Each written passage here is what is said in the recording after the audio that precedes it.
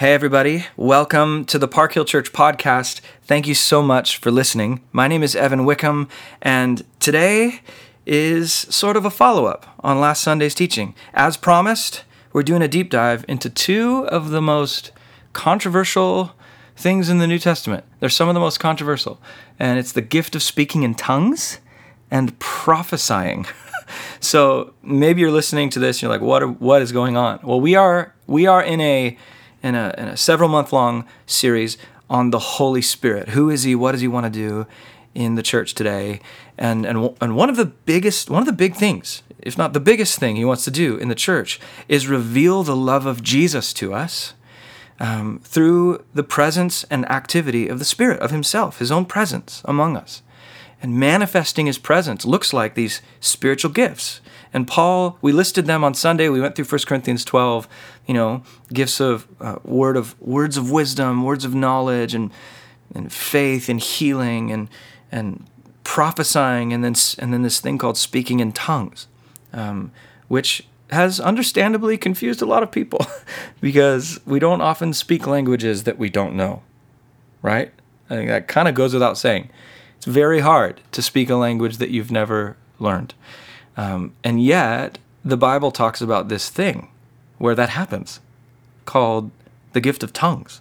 And it even has stories where people speak languages that they don't know for the sake of the gospel being spread. And it's very interesting. And there's other reasons for speaking in tongues too, which we're going to get into. So again, this is a deeper dive. You sent in some questions. Several of you sent in questions that are actually really great. I'll just read one of them right now, which is phrased really funny. This one guy, I'll leave him nameless. He says, during Pentecost, the believers were given tongues to proclaim the gospel. The different tongues were real languages at the time, used for real communication. How come I never hear of this happening? Why is it when I do hear someone speaking in tongues, it sounds suspiciously similar to many others' version of tongues? It usually sounds like, quote, shaka, laka, sha, la, la, la, la, la. Excellent quote right there. I tried to read it verbatim. And he goes on, the natural skeptic in me immediately thinks Pentecostals have a severe case of monkey see, monkey do, or in this case, I heard someone speaking in tongues this way, so I'll speak in tongues this way too. And then he concludes, I can't help but question the legitimacy of their gifting when I hear the same tonal and syllable pattern repeated endlessly the same way as the guy before them. Very good question, stated very reasonably. I would have the same question. So if I was coming into this. So that's what we're going to talk about today. What are the gifts of tongues and prophecy? Those are the questions we are responding to today. And we're going to do our best, I'm going to do my best, to respond to them just like Paul does. So, like in chapter 12, he talks about all the spiritual gifts, the stuff the Spirit wants to do. He gives a big list, and then he saves tongues and prophecy for last, as if to say, put a pin in that, I'm going to come back to it later. And he does in chapter 14. And so that's why we're coming back today with another episode, a podcast episode right now. So here we go. What are tongues and prophecy? What are these things that we're supposed to do as Spirit-filled believers? Why do they matter? And how do we do them? How can we step into them? Maybe you're listening and you're like, I don't even know if I want to. Well, hopefully you can stick with me for this, and we'll answer some of your questions along the way. There's some great stories that were sent in too about how these gifts look when they happen. So you ready for this? 1 Corinthians 14, if you're driving along, don't get your Bible out and read it. Just keep your hands on the wheel. But if you are sitting and you can open a Bible and you're not driving, open to 1 Corinthians 14 and follow along with me. He starts in verse 1. Paul says, follow the way of love and eagerly desire gifts of the Spirit, especially prophecy. And right there, you guys, that line sums it up and gives the balance. It's beautiful. Why do we do this? Because it's the way of love. The gift of tongues and prophecy are the way of love? Yes. This is why we do this, so that God's love would be manifest in the church. And remember from last Sunday, If you're like, why are we talking about spiritual gifts when there's like justice to be done in the world and wars to end and diseases out there to treat and to be healed? And we're talking about like the gift of healing. What about actual doctors? Well, first of all, remember that the Spirit can absolutely use professional doctors in healing. 100%. We don't want to diminish and draw the line between the natural and supernatural unnecessarily. God uses and equips doctors to do exactly what they're doing all over the world. And he manifests supernatural healing. We would call it supernatural or divine healing. So why do we want all this? Because we want the love of God to be manifest through healing and prophecy and speaking in tongues. And so that is the why. And then he says, eagerly desire this stuff. You should want it. Especially desire prophecy. And that's the balance right there. So I love that. So I want to say there is a clear ranking for Paul. He does rank the gifts at least in order of preference, if not importance. And so he's like, I want you to have all the gifts and chase all of them, especially this one called prophecy. And right away, if you're a listener and you're suspicious of tongues, like that questioner, the shakalaka questioner, if you're suspicious of tongues, you might be like, aha, see? Paul says to eagerly desire the greater gifts, which is clearly prophecy, so speaking in tongues doesn't matter as much, and I don't need to do it. Not so fast. Not so fast. Yes, Paul says desire the greater gifts, but he also says eagerly desire the gifts of the Spirit. That's a statement about all of them. Desire all of them. And yes, especially prophecy, but desire all of them. And we're going to see in a couple of verses, he says, I wish every single one of you spoke in tongues. And I'd rather have you prophesy. So it's this balance of both. I think we tend to emphasize one side or the other. It's like, he'd rather us prophesy, I don't have to do it. No, speak in tongues and work administration and healing and look for words of knowledge, all of it. And especially prophecy. So one of my favorite words in the English language is the word and. And one practice that I'm trying to implement in my life is whenever I want to say but, I say and. Instead of yes, but, I say yes, and. God wants to do this too.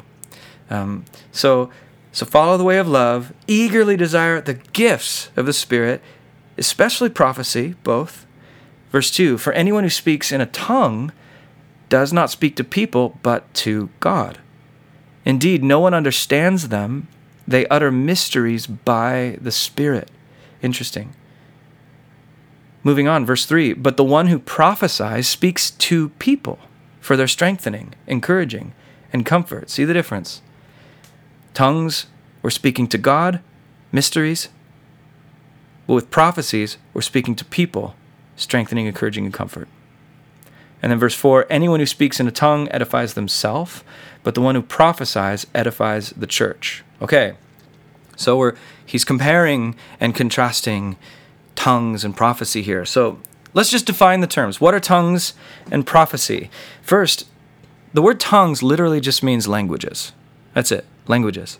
And so when we talk about this spiritual gift of tongues, basically all Christians everywhere, for the most part, agree on this definition. Speaking in tongues is the Spirit-empowered ability to pray or praise God in languages unknown to the user. Okay, I'll say it again. Speaking in tongues, the Spirit-empowered ability to pray or praise God in languages unknown to the user. Basically, all Christians everywhere agree on that. Where the debate comes in is whether tongues is always lingual or if it can also be sublingual. In other words, is the gift of tongues always an actual language in some country somewhere? Or can the gift of tongues also be language-like and not really linguistic? And, this touches on the questioner, his question about, shakalaka. Is that legit or not? Well, here at Park Hill, our leadership has a both and view. Surprise, surprise, both and, right? And this is probably, being honest, this is probably the main view of the global church today. And it's this: the gift of tongues can manifest as an actual language And it can also manifest as vocal sounds that are language-like. And this depends on what the Spirit wants to do. Okay? Here's N.T. Wright, one of the leading Christian thinkers alive today, one of the most respected. And he says this: tongues refers to the gift of speech, which, through making sounds and using apparent or even actual languages, somehow bypasses the speaker's conscious mind. Such speech is experienced as a stream of praise in which, though the speaker may not be able to articulate what's precisely being said, a point to which Paul will draw attention later on,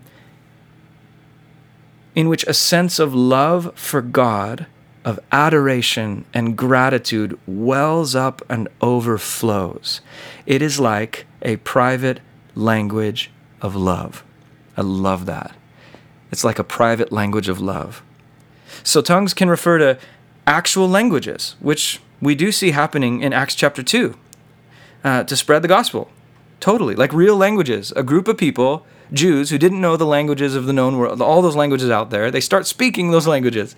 And people from those countries heard the gospel in their languages and miraculously responded. So this does happen. Actually, I got 2 stories from our own church in the last 2 days about this very thing. One story was from a girl named Amber, and she tells this story about visiting Israel. She and a friend visited, I'm reading her text, they visited a house of prayer in Jerusalem. Afterwards, they met up with a group of believers that were interns from different parts of the world, and an older woman who was Norwegian was explaining to them in broken English that she would like them to pray for her country because the youth there are getting into witchcraft, she says. So pray for my country and the youth getting into paganism. So they lay hands on her and they begin praying in tongues. And, it sounds like babbling. But after a minute or two, Amber's friend, who's praying in tongues, his language starts switching to the mother tongue of this woman, Norwegian, and she understands everything he's saying. But he didn't know he was speaking perfect Norwegian, and this happened right in front of Amber. And Amber's talking to me last Sunday night about this.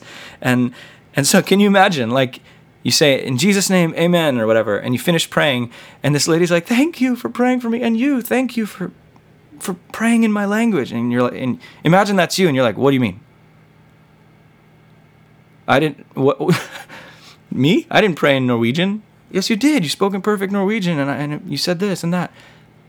What would you... God used me. I think God just manifested the gift of tongues through me. Another story from one of our pastors, Aaliyah. Her sister would do evangelistic work in Russia and experienced, long story short, the very same thing, praying in tongues, and out comes Russian, and people in Russia who speak Russian respond to the gospel. So this absolutely happens. Actual languages by the power of the Spirit, unknown to the speaker, for the sake of the hearer. So that does happen. And tongues can also be language-like, sublingual. Not really language, but language-like. Like N.T. Wright says, apparent languages experienced as a stream of praise, adoration, and love for God. Or in Paul's words, uttering mysteries by the Spirit. And maybe, just pause. Maybe you're listening to this, you're like, why on earth would I want to do that? That feels freaky to me. Maybe you're thinking. Totally understandable. Well, here's why for Paul. Speaking in tongues builds up your spirit through intimacy with God. Maybe you're like, but how? How does speaking in tongues build up my spirit? Well, Paul's reason, the one who speaks in tongues speaks to God, quote. It's like you're tuned into heaven or God's space. Maybe you're like, but can't I talk to God without talking in tongues? Of course you can. Absolutely. Of course you can talk to God without speaking in tongues. But here's a question. Do you always know everything you need to talk to God about? Do you always know what's deep inside? Are there times when you're seeking his face or longing for his presence and you're not sure what to say, but you know you're in trouble, or you're just in a season of dry loneliness and you need to open yourself more fully to experiencing God's presence and say, Lord, what do you need to show me? What do you need to show me more of? Speaking in tongues is primarily a prayer language where you humble yourself and open your soul to God, and the Holy Spirit pours out the love of the Father into your heart. That's a Romans 5 thing. The Holy Spirit pours out the love of the Father. And tongues is saying, God, do it. That's the delight of tongues. The delight of tongues. So, okay, Evan, how do I do it? And maybe you're like, how do I practically speak in tongues? Is it something that has to happen to me, has to zap me? Like I'm praying to speak in tongues, it's just not happening, so do I have to wait for it to happen? Like I'm a tree in a forest and I have to wait to be struck by lightning? No, that is not how. Standing still like a tree isn't a bad thing, and it's nothing wrong with that, no shame in standing still like a tree. But here's a better way. Eagerly desire it. In other words, strive for it. That's that word in Greek. To eagerly desire is to be an active participant in getting it. Actively pursue speaking in tongues. And you're like, but what does that look like? How do I eagerly desire if it's not just standing still and waiting? I've been praying and it hasn't happened. No. What does it look like to step into it? It can be really simple. Here's 4 things that I've personally found helpful. I got these, from the pastoral community up in Portland that I was a part of with my wife for, 4+ years. And it's just 4 things. Number 1, pray. Number 2, create space. Number 3, step out. And number 4, practice. Those 4 things. And we can actually put any of the spiritual gifts through those 4 things. So let's do this with tongues. Number 1, pray. Ask God, I would love to pray in the Spirit. Please be with me and empower me as I seek to utter mysteries and pray in the Spirit. And God might say yes, or he might say no, and that's okay. That doesn't mean you're not spiritual. It doesn't mean you're immature, not at all. I know people who have asked God to speak in tongues, and they still it's never happened. They've never done it. And I know people who didn't ask, and it was kind of like they were a tree standing in a field, and the Spirit moved them to pray or to sing in tongues. And basically, the Spirit does what he wants when he wants for the sake of love. So just start with prayer, like a child humbly before your loving Father, and ask. Ask. So number 1, pray. Number 2, create space. Get alone, get outside, get in a closet, go for a long walk. Set time aside for God. Set time aside for God to do work in you. And then number 3, step out. So you've prayed, you've created space, now step out. Speak a word. Babble a phrase. When I speak in tongues, yes, I speak in tongues. When I speak in tongues, it feels like baby talk. That's it. A syllable, a phrase, 2, 3, quote-unquote words. In faith, in trust, knowing your God smiles and loves your childlike boldness in his presence. And just release control of how you think you should sound and how you think you should come across to God. And it's raw trust. And then number 4, practice. So pray, create space, step out, and then practice it. Just like learning a language. Do it again tomorrow. And do it again tomorrow morning. Do it again when you're driving in your car or just going about your day with the eyes of your heart turned to Jesus. Maybe even physically lifting your eyes to the sky. Like look at the horizon line as you're walking, and then move your eyes above that into the sky and just say, God, I look to you. Just like the ancient psalmist, I lift my eyes up to the hills. Where does my help come from? It comes from you, God. Receive my voice right now. Maybe you're lifting your eyes, or maybe you're kneeling in God's presence in your bedroom. Just to show your soul, to teach your soul through your body that God is God and you are not God, and he's good. and then simply speak your heart. Speak your heart. So there it is. Pray, create space, step out, and keep doing it. Practicing. Those are just 4 things I found helpful. Nothing fancy. Just basic advice on how to chase after the gifts. You can do that with the private prayer language of tongues or healings or words of knowledge, words of wisdom with other people. Just humbly put yourself before God and open to Him and trust. That is the delight of tongues. That's the delight of tongues. But right away, in the text, there's my dog. Perfect transition. Lulu the dog. But right away, as you're listening to this, Paul basically says that private delight of tongues, that private delight can become a public problem. When private wealth is displayed, let's say you show off, a giant golden necklace. When private wealth is displayed but not shared, that's not delightful to people. That's just showing off, right? So when we gather as a church, Paul suggests something better than tongues for other people's sakes. He says in 1 Corinthians 14:5, continuing on in the text, he says, I would like every one of you to speak in tongues, but, he does say but there. I would like every one of you to speak in tongues, but I would rather have you prophesy. The one who prophesies is greater than the one who speaks in tongues, unless someone interprets so that the church may be edified. Okay? So this is about the public setting, not the private prayer time. In the public setting, I'd rather have you prophesy. He's like, yes, tongues is great, and I want all of you to chase it, but when you are together, I would rather you prophesy. So what is this thing called prophecy? Isn't prophecy like a gift that only prophets do? Like I think of, I know he's not a prophet, but he's a wizard, Gandalf. I think for some reason of the wizard, like, man, I don't have the Lord of the Rings powers. I don't know the future or whatever. Isn't prophecy a gift that only prophets do? Yes and no. The New Testament talks about prophecy at least 2 different ways, okay? There are prophets. First of all, there are prophets in the sense of people with a unique prophetic role in the church. Ephesians 4:11 Paul says, Christ himself gives prophets to equip the rest of the church to love well. In Romans 12, Paul says, if your gift is prophesying, then prophesy according to your faith. So in the New Testament, there is like a gifted prophet type person in the church today, someone who's called to uniquely function that way for the church.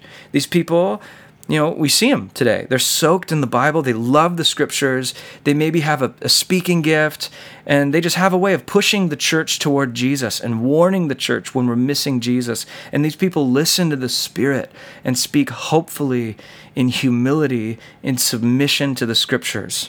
And right away, I just, elephant in the room, I totally get the word prophet can be triggering. We do not like that word. I actually don't totally dig that word.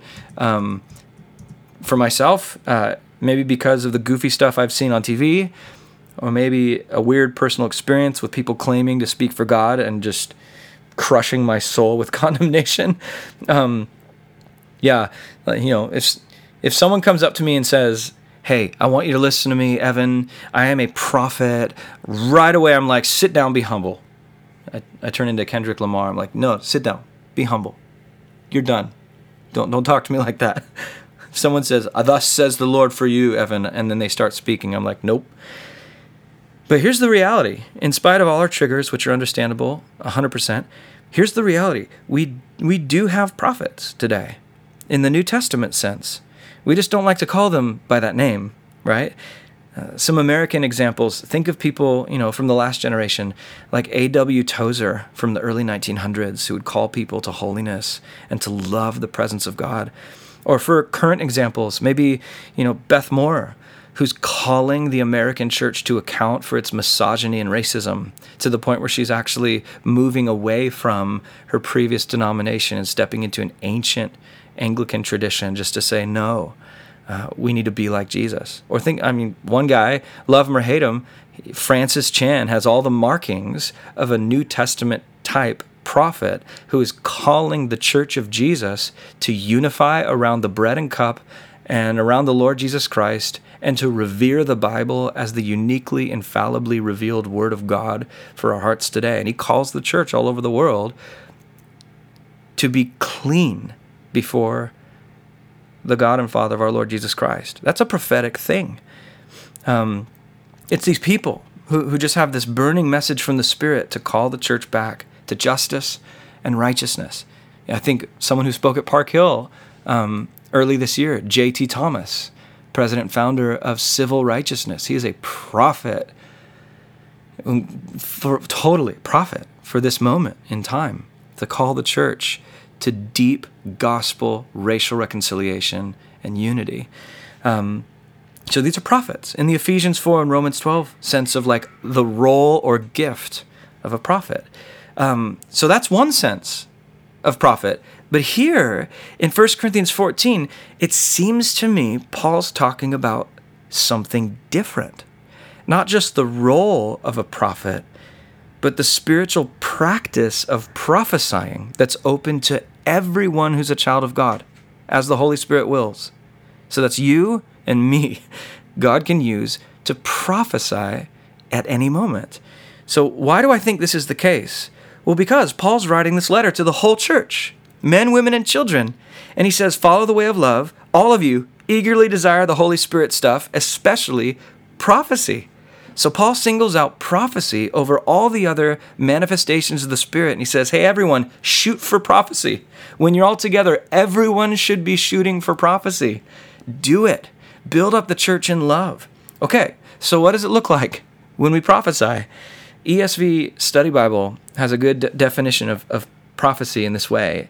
It says, the word prophecy, as used by Paul in 1 Corinthians, refers generally to speech that reports something that God spontaneously brings to mind or reveals to the speaker, but which is spoken in merely human words, not words of God. I think that's so helpful. Rewind that, listen to that definition again if you want. So helpful because it puts human words of prophecy below words of God in Scripture, while still affirming that prophecy can come from God. Very interesting and very helpful. I really appreciate this definition from Greg Haslam. He was the pastor of the well-known Westminster Chapel in London. Haslam writes, prophecy is a phenomenon that results directly from the access the Holy Spirit has to our minds, whereby he can create pictures in our imagination and supernatural dreams while we're asleep. He can put words, ideas, or scriptures into our heads with such force that we know that there is something weighty and unforgettable going on, something that carries with it the responsibility to pass on and relay what the Holy Spirit has communicated. I love that. We have a responsibility to prophesy, brothers and sisters. And prophecy is when God's Spirit sets up shop inside of you and implants in your mind scriptures, like, 50 to 75% of the time with me, it's a Bible verse or strong impressions for someone or specific encouragement for that person or clear visions or pictures or thoughts during times of prayer, mixed with words or knowledge or wisdom or whatever else. And God gives that to us and calls us to run it through the grid of the Bible and relay that prophecy in our own words and in full humility that I could be totally off with this word, and that's okay because this is the way of love. And it's all for strengthening and building up the church. So we've defined speaking in tongues and prophecy. There's the definitions, you guys. And Paul commands us to crave both of them. Practice them. Keep practice, keep trying, keep doing it. Why?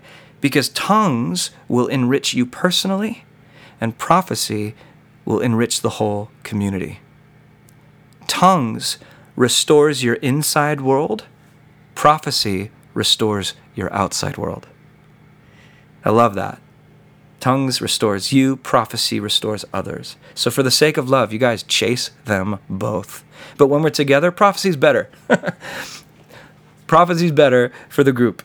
So why is prophecy better than tongues for the church? If you didn't get it already, here's the reason. Why is prophecy better than tongues for the church when you're all together in a group? Simple reason. I can't understand your tongues. I can't understand your non-linguistic gift.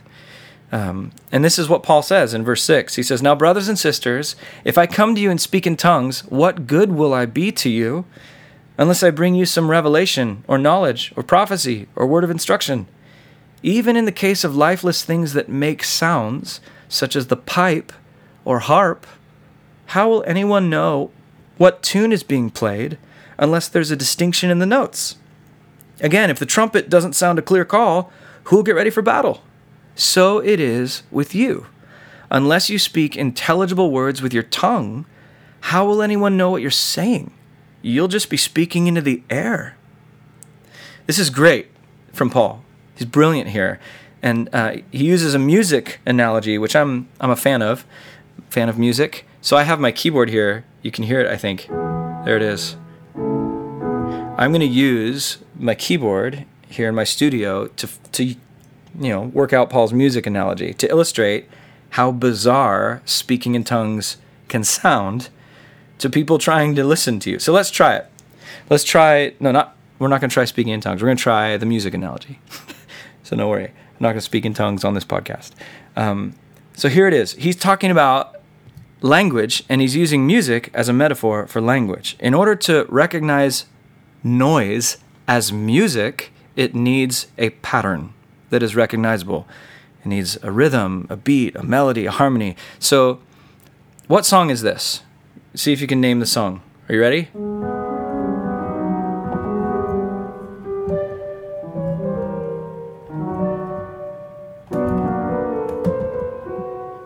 Can you name the tune? No, you can't name the tune. Why not? Because I was playing in tongues. Okay, you get it.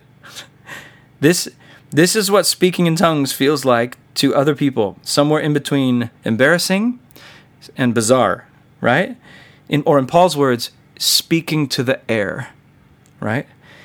Now, by contrast, here's what your prophecy feels like to other people.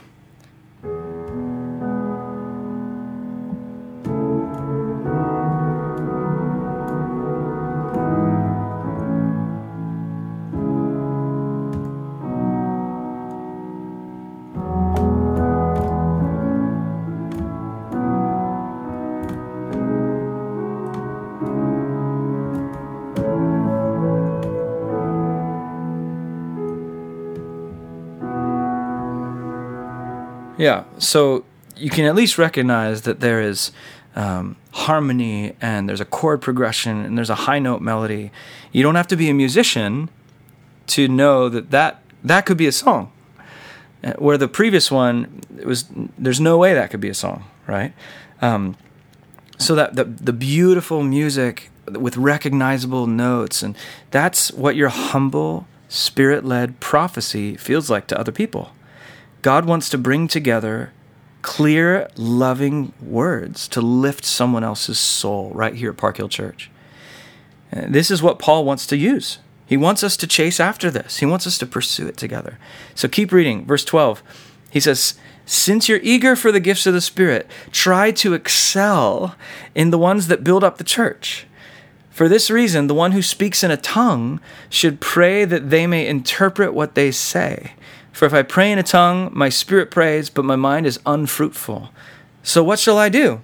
I will pray with my spirit." That's Paul's code for speak in tongues. I will pray with my spirit, but I will also pray with my understanding. I will sing with my spirit, but I will also sing with my understanding. Otherwise, when you're praising God in the Spirit, how can someone else who's now put in the position of inquirer say amen? How can anyone agree with your thanksgiving if you're speaking in tongues, since they do not know what you're saying? You are giving thanks well enough, but no one else is edified. He's like, that's really great for your gratitude quotient, but no one else is on board when you're speaking in tongues. So you guys get the picture, right? So the goal for whenever we're together is the Spirit wants us to think outside of ourselves and our own desires, our own personal growth or whatever, and to switch us out of getting mode into giving mode. So I'm not here to get, I'm here to give primarily. I'm not here to consume, I'm here to contribute. This is the movement of God. Unfortunately, like the American church is set up for consumers. How does the kids ministry, how does the worship sound to me? Is the teaching, is this? I'm sitting there, how's my experience of the message and the medium? But the New Testament picture switched, you guys. Why do we go to church? Not to consume songs and sermons and religious goods and services, but to give, to contribute, and to speak into someone else's life. According to Jesus and Paul, the reason why we gather as a church is because my ultimate priority is not me, it's you. And your priority for gathering as a church is not you and your personal growth, it's hers in the row next to you. It's his sitting directly in front of you. And it's whatever part God has you to play in their growth process. In their growth process. What if this was our mindset whenever we gathered? Like Sunday morning, how might God use me to speak freedom into someone else's life at Park Hill Church on a Sunday? Can you imagine if we all showed up like that? Like hundreds of people right there in Building 177 every Sunday with the same priority, and that is to speak comfort and encouragement over the life of someone else. What if you came into your community night ready with a word for someone? Like I've been praying all week for community night, and here it comes. Tonight's the night. Lord, who do you want me to give this word to? I'm ready. Even if you're not sure who the person is, you bring that prophecy to your community, and as you're listening to the Spirit, boom, here's the window. An opportunity opens up, and you speak to that person humbly and with kindness and submitted to your leader. Like, I don't know, I just sense that this is for you. What do you think, fam? And yes, I said fam, because that's how I come to community night. So this will absolutely continue happening on our Seek First Sundays. How are we coming to each other? With a word, with a gift to bring. I hope all of you can commit to coming to a Seek First Sunday with this mindset. Let's crave this, you guys. Let's eagerly desire to speak the love of God into one another's lives. And Paul continues, verse 18. He says, I thank God that I speak in tongues more than all of you. He's not shy about his gift, right? I thank God I speak in tongues more than all of you. But in the church, I'd rather speak 5 intelligible words to instruct others than 10,000 words in a tongue. And here's his reason. In verse 22, he says, because his reason, he's saying, I'd rather do prophecy than tongues. Here's the reason. Tongues, then, are a sign not for believers, but unbelievers. Prophecy, however, is not for unbelievers, but for believers. So if the whole church comes together and everyone speaks in tongues, and seekers or inquirers or unbelievers come in, will they not say that you're out of your mind? But if an unbeliever or an inquirer comes in while everyone's prophesying, they are convicted of sin and are brought under judgment by all. As the secrets of their hearts are laid bare, so they'll fall down and worship God, exclaiming, God is really among you. That's what I want to see at Park Hill. That's what I want to see in the church all over the place. This is Paul's point. When we practice prophecy as a church in a spirit of love, it can have a profound effect on people outside the church looking in and longing to belong. Why? Because our culture is cutthroat, you guys. I mean, I'm not saying anything you guys don't already know. People are hostile. They're hostile about everything right now. You know? It's wild. So imagine you're not a Christian, or you're sort of curious about faith or Jesus, and you're visiting this church, and you hear people just affirming one another. You see people actively pursuing each other, not to get stuff, but to give prophecy, encouragement, comfort, love. And you hear this, you see this community, and people are just unfiltered encouragement for each other. And how would that affect you if you came into a community like that? You know, I recently heard this phrase, affirmation is the language of the secure. What if Park Hill Church was so secure that affirmation was our primary language? That we just came without a hint of sarcasm with a word for one another, affirming our loved identity, without flinching, without hesitating. Affirmation is the language of the secure. How would that affect you to see a community like that? Well, Paul's like, I'll tell you what, that unbeliever who's witnessing that community, they're going to come in. Well, everyone is drenched in love and their heart will break open. They'll confess their sin. They'll admit their need. They're like, I want to be part of this family. And they'll fall down and worship God and be like, God is here. This is what God is like. This is what God talks like, what he looks like, what he sounds like. This is what I'm longing for. And you know what that's called, you guys? Revival. How many of you want to see that happen? If you want to see that happen in our time, let's eagerly desire prophecy. Let's do this stuff, you guys. That's why Paul says in verse 26, he says, what then shall we say, brothers and sisters, when you come together, each of you, how many of you? Each of you has a hymn or a word or instruction, a revelation, tongue or interpretation. Everything must be done. Question, how much must be done? Everything must be done. Why? Quote, so that the church may be built up. You guys, this is the vision that Jesus and Paul have for the church. A community where everyone pitches in, everyone participates, everyone rolls up their sleeves. And yes, for sure, there needs to be leaders. You know, people who study a lot so they don't say too much dumb stuff when they teach, and people who put in hours to care and provide counseling for people's souls. Absolutely, there needs to be church leaders. But Paul's point is that when the church gathers, we do not gather as consumers, but as family, as brothers and sisters who live out the story of God's love. And here's what this can look like with tongues and prophecy. Here it is. Final part of the text. If anyone speaks in a tongue, 2 or at the most 3 should speak, 1 at a time, and someone must interpret. If there's no interpreter, the speaker should keep quiet in the church and speak to himself and to God. Verse 29, 2 or 3 prophets should speak, and the others should weigh carefully what is said. And if a revelation comes to someone who's sitting down, the first speaker should stop, for you can all prophesy in turn so that everyone may be instructed and encouraged. The spirits of the prophets are subject to the control of prophets. We do this in community. No one prophesies as an isolated prophet. And finally, last verse, for God is not a God of disorder. For God is not a God of disorder, but of peace, as in all the congregations of the Lord's people. So Paul says 2 or at the most 3 people can speak in tongues when we're together, as long as there is an interpretation. And so we should practice prophecy too, submitted to Scripture and community of leaders in a context of trust. So that's kind of the checks and balances. If you're going to speak in tongues in the public setting, make sure there's interpretation. Question is, how do you know if there's an interpretation? That is, again, you need to be in a context of trust. And the leaders need to know kind of what they're doing, which is what we strive for at Park Hill Church. And so I've seen tongues and prophecy. I've seen them happen in larger prayer gatherings. It can be beautiful. It can be empowering.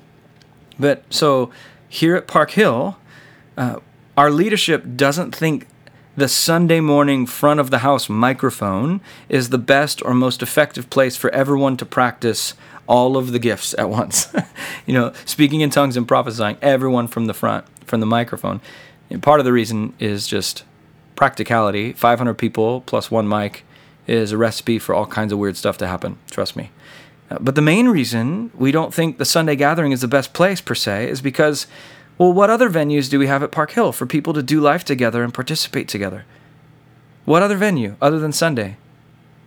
Yeah, communities, community groups. You come together safely at, Bob's house or Sharon's house or, whatever community group or at a coffee shop, or you bring a scripture and a vision God put on your heart, a word of encouragement. It's like, hey, here's something I'm learning about the scriptures, or here's something I sense God spoke to me 3 days ago, and maybe it's for this moment with you guys. And you walk into your community not as a consumer, but you have something to give. And we also do this right here in our Sunday morning gathering during our response time when we break up in groups or we invite people to pray for each other. Listen, that's your chance on Sunday. You look around the room, maybe during communion, and you say, hey, can can I pray for you? My name's so-and-so. You might be like, maybe you're like, I don't know anyone at Park Hill. I can't just pray or prophesy over someone I don't know. Well, first off, there's only one way to fix that. You meet them. You meet people. And then at the right time, you ask if you can pray for them. And then secondly, let's fight the impulse to see ourselves as a crowd. We are a church. We're not a crowd. We're a church. The family of the Spirit. And Paul in 1 Corinthians, he envisions a family that embraces the prophetic, embraces the speaking voice of God. And when that happens, that shapes churches into the kind of places where people walk into our gathering and they say, God is truly here. Okay? So this is Paul speaking to tongues and prophecy, and he sums it all up in verses 39 and 40. He says, therefore, my brothers and sisters, be eager to prophesy, and do not forbid speaking in tongues. But everything should be done in a fitting and orderly way. Everything. Do it all. And do it all in a fitting and orderly way. So, final thing here. If you have your Bible open, you know we skipped a couple verses where Paul says stuff to women in the church. That's a whole nother conversation. If you have any questions about that, feel free to email in. But I'm just, tongues and prophecy, last thing I'll say, let's chase after this. Remember the 4 things. Pray, create space, step out, practice it. You have to practice all of the gifts of the Spirit. And, there's that last line, everything should be done in a fitting and orderly way. I used to read that growing up in church. All things must be done decently and in order. and let's be honest, I don't think that's a problem for us. The decently in order. At Park Hill Church, do you think we're just wild and jumping off of the rafters and swinging from the lights and running around barking like dogs, and we're just threatening to, one Sunday someone did wave a flag. I don't know if you were at Park Hill back in the 2019, I think it was 2018. Someone was, I thought it was awesome. It was very, very different for our culture, but someone brought one of those flags, and they started up in the front, very close to the musicians. This girl, she brings out the flag and just starts twirling, and not a lot of Park Hill folks are used to, the Pentecostal flag twirling worship thing. I think there's a place for that, and it can be beautiful, especially if you're not used to it. It can humble you and crush. It can actually crush a part of you that needs to be crushed, and it can crush your arrogance to be obedient and do something outlandish like that. But it has to be pastored. It has to be, you need a pastor who can shepherd the whole church into that. And this girl just went for it. And we just had to, respectfully let her know that, if she wants to twirl that, she can do it outside. But for the most part, 99.9% of the time, we don't have a problem with doing things in order. I think Park Hill Church we're very orderly. We sit in our rows, we all stand, we look ahead, sometimes we raise our hands, we sing beautifully. It's beautiful to hear our voices, but I don't think we have a problem of tap dancing too much, or shouting too much, or saying amen. Sometimes the preachers at Park Hill, are like, hey, can I get an amen? Can I get something? We don't have a problem being in order. We love order. I think we have the opposite problem. I think we need to hear more what Paul says in 1 Thessalonians 5, where he says, do not put out the Spirit's fire. Don't quench the Spirit. Don't tune out the Spirit. We're like, yeah, but the Spirit isn't in my iCal. He's not in my agenda. He's not in my row. I just feel like standing and sitting. Or, we love the order. The Spirit's not in my order today. He's not in my agenda. No, stop and listen. What if God broke in? What if we asked for God to move? Holy Spirit, come, and he began moving in surprising ways. What if he did move? I don't know if we'd know what to do if he did. Like, what if God broke in? What would it look like to live like that? What if I asked you, do you believe God speaks? What would you say? What if I said, do you believe God is able by the Spirit at times, not always, but by the Spirit at times to put stuff into your mind? Do you believe that he does that? What would you say? What if I said, there are times, not always, but sometimes, there are times when God wants you to take those thoughts, those scriptures, those visions, words, and phrases, and go talk to somebody in humility and love and share it with them and talk it out prophetically? What would you say to that? Do you believe in that? That is what the New Testament calls prophecy.